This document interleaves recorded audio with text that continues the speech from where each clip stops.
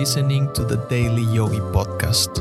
Every weekday, I'll share timeless yogi wisdom in bite-sized relatable lessons you can apply immediately to help you expand your perspective on life. In the story about Siddhartha, who is considered to be the Buddha before he attained enlightenment, the German author Hermann Hesse tells the tale of Siddhartha's encounter with a wealthy merchant.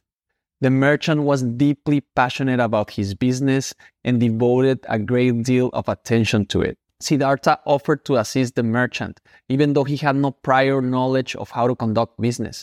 Soon, he began helping the merchant with tasks such as writing letters, drafting contracts, and providing regular updates. The merchant soon realized that Siddhartha possessed qualities he lacked himself: a sense of calmness, serenity, and an exceptional ability to listen to others. As a result, Siddhartha became a partner and played the game of business skillfully. However, he never allowed it to consume him or dominate his life. He had no fear of failure and was untroubled by financial losses. Whether he made a profit or faced a loss, he remained indifferent.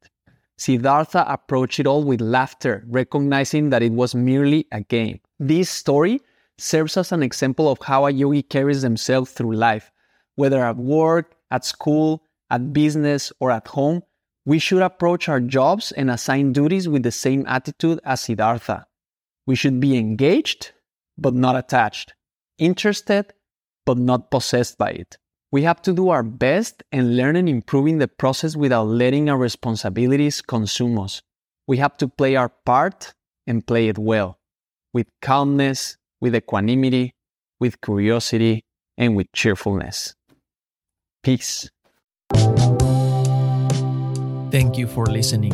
If you found value in today's episode, rate the show or share with a friend. And remember, take this reflection into the silence, and I'll see you next time.